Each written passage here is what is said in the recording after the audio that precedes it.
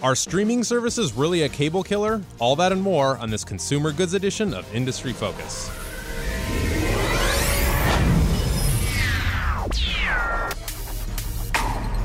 Greetings, fools. Sean O'Reilly here in Fool headquarters in Alexandria, Virginia. It is Tuesday, May 10th, 2016, and joining me on air via Skype is the one and only Dan Klein. How are you, Dan?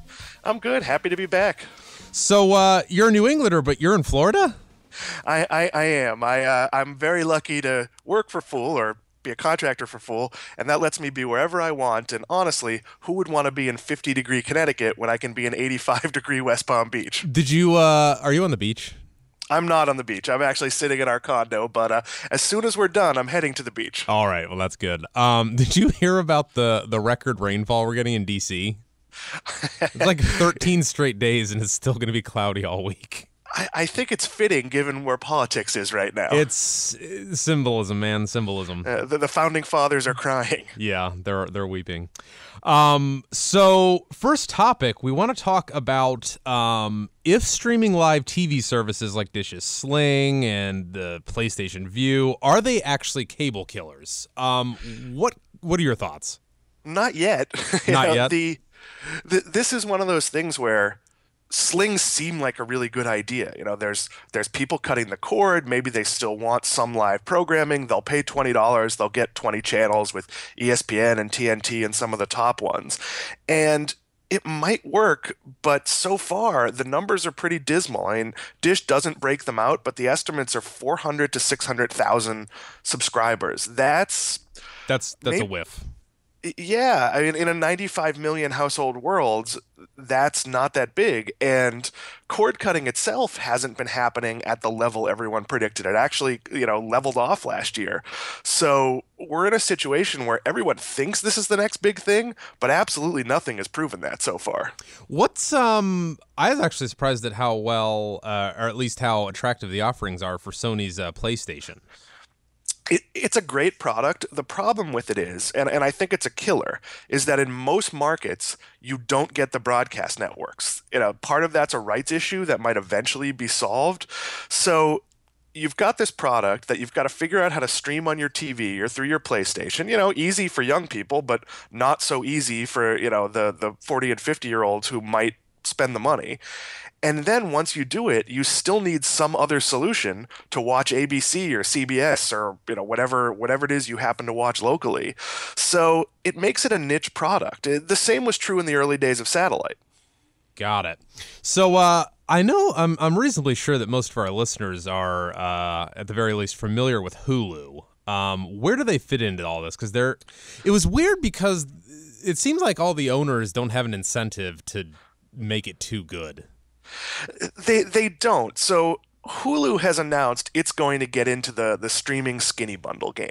The company hasn't really said what that means, but two of its partners, Disney and Fox, are on board. So that makes it an interesting prospect because Disney has a lot of top cable channels. Both companies own networks, but Comcast, the other partner, has basically stayed on the sidelines and said, we're not sure we want to cannibalize our business with this.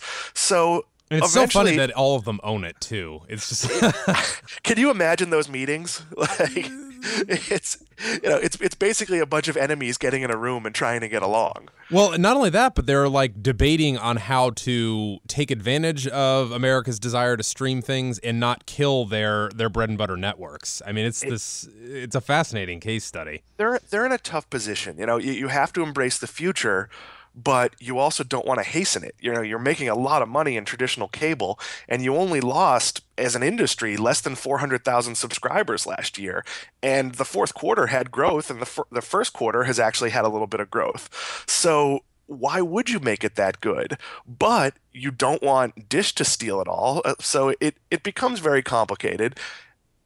So talk to me about pricing, because as we've seen with Netflix, people are more than happy to fork over $10 a month if the value's there, and I'm pretty sure Hulu costs, $8, $9, $10.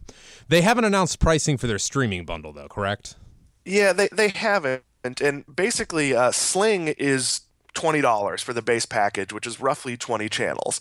And Sony is about $40 for 55, 60 channels. And Sony's sort of a true cable alternative for people who would just rather stream. It's a little cheaper, but it's not dramatically cheaper. And honestly, you might make up the difference in what you're saving by having to pay more for broadband, losing the bundling discounts. Hulu will probably come in somewhere in the middle. And the reality is, I don't think anyone's figured out the model yet. Dish had this idea that millennials wouldn't want broadcast networks, but they'd want, Comedy Central and Adult Swim and things like that. And it just hasn't proven to be true. If maybe, a true a la carte service would work where people could just handpick a couple of channels to go along with Netflix and Hulu. Amazon Prime, excuse me. Sorry, I have all of them. I'm overpaying for cable and for streaming services, but until it's seamless, where you only have to go to one service for everything and you can really get what you want, I think this stays a niche offering. Yeah, I'm very curious, and the reason I sneezed Amazon Prime there was because they're trying to do something like that, because you can get, for example, Stars through Amazon Prime, and you pay Amazon the $10 and they send most of it over to Stars. And Dish does the same thing with Sling. Yeah, so I don't know. It's But you still can't get, I've written all these articles on how to get around having cable, and it involves having an HDMI antenna, subscriptions to 3 different services. It just doesn't work. If you have Netflix but want a lot of network shows, you need Hulu, and you have to switch interfaces to do that. And it just becomes, we're used to flipping a channel, flipping the remote control, and everything is there, and neither one of these products delivers that. So everybody's expecting cable to die or something. They just don't know how or when. What's an investor to do? I don't expect cable to die. I think we're probably moving into a world where cable digitally streams and maybe the lucrative set-top box revenue will ultimately go away. But I still think because you're tied to broadband, that Comcast and the other big cable companies are going to find a way to tie in their television. So they're going to lose revenue on the television side. We're going to see some of the little channels go away. We're going to see, definite change in that space. But I haven't seen a disruptor where just because I have Netflix, once you have kids and a full family in a house, where even the millennials aren't going to say, boy, I really need 50 channels because my wife watches this and my kids watch all the Disney channels and my teenager watches all the MTV channels. I think cable isn't the record business. I think it's going to evolve into something that makes sense, and it's just kind of investors strap your boots on for a while. Yeah, I could not agree with you more. In fact, I said as much, particularly your point about how they'll just charge us more for internet. I wrote an article on April 23rd. It got published on Fool.com, and I just wrote why rumors of cable's death are greatly exaggerated. And bottom line, I mean, if you look at the prices for just internet packages from these guys, and it's just going to get worse when we need more and more bandwidth. And there's potential disruptors to it. If Google figures out how to put a blimp in the sky that brings the entire country internet drones. Yeah, if something really changes, then maybe. But the reality is, a lot of the cable companies are also the people that own the content. So, Comcast is going to find a way to deliver its channels, and that might mean partnerships, but it's also going to mean, slowly being at least at pace with the curve in terms of skinny bundles and a la carte services. And, there's going to be shakeup, but there's not going to be disaster. Awesome. So if it's okay with you, we'll pivot over from streaming services and making money off of the quote-unquote death of cable over to donuts. Go ahead. I'm keeping the coffee industry alive, Yes, pretty much you on are. my own. So. You New Englanders and your Dunkin' Donuts. JAB Holdings, which just closed a deal to buy Keurig Green Mountain, is buying Krispy Kreme. I'm not surprised because I know their evil scheme, but what do you think? It's an interesting strategy. I mean, basically, you've got on the retail front 2 major players. You've got Starbucks and Dunkin' Donuts, one with something like 22,000 stores, the other with 11 to 13. I forget the exact number. And at least in terms of being a retail competitor, what JAB Holdings is doing is they're buying every single coffee chain that's available. They bought Peet's, they bought Intelligista, they've picked up all sorts of little local chains, and now with Krispy Kreme, they have a brand that's sort of pulled. They also own the parent company of Einstein Brothers Bagels. So you can start to see a strategy emerge where, maybe Peet's would be an upscale product in a Krispy Kreme. Maybe Krispy Kreme will become the coffee brand at Einstein, but it's still just a collecting asset strategy that hasn't really congealed. Yeah, they clearly want this just portfolio of coffee and donut chains. It actually makes me wonder how long until they buy the local mom and pop coffee shop here in Alexandria. They're a private company. Correct me if I'm wrong. They're based in Europe, right?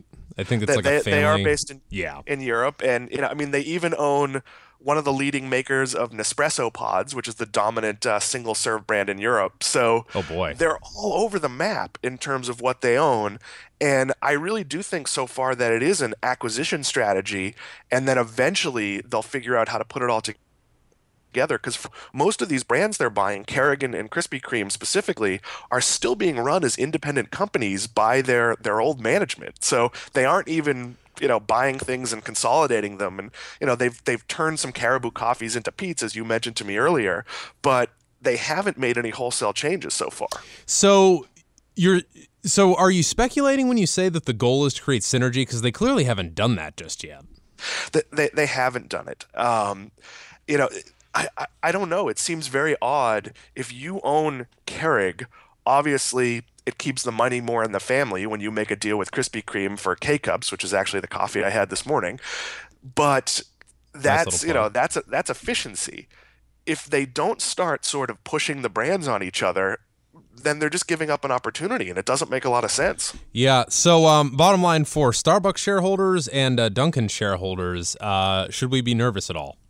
I don't think so. I mean, with Starbucks, there's some exposure in the fact that they have a K-Cup partnership, but because of the rights issues where really any company can make K-Cups, and we've all seen it's pretty easy to get around Keurig 2.0 you can make security. Your own. Right. So, for Starbucks, I'd be scratching my head a little bit. Like they do appear to be putting a competitor together, and maybe in the supermarket end of the business, Starbucks and Dunkin' should worry about this company that now has sort of all this combined clout.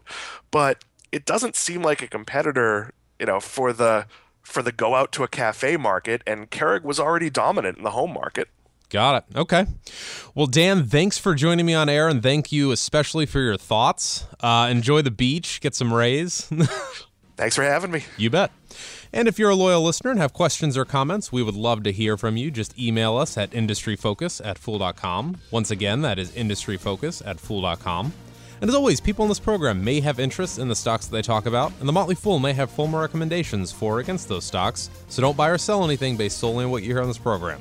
For Dan Klein, I am Sean O'Reilly. Thanks for listening, and Fool on.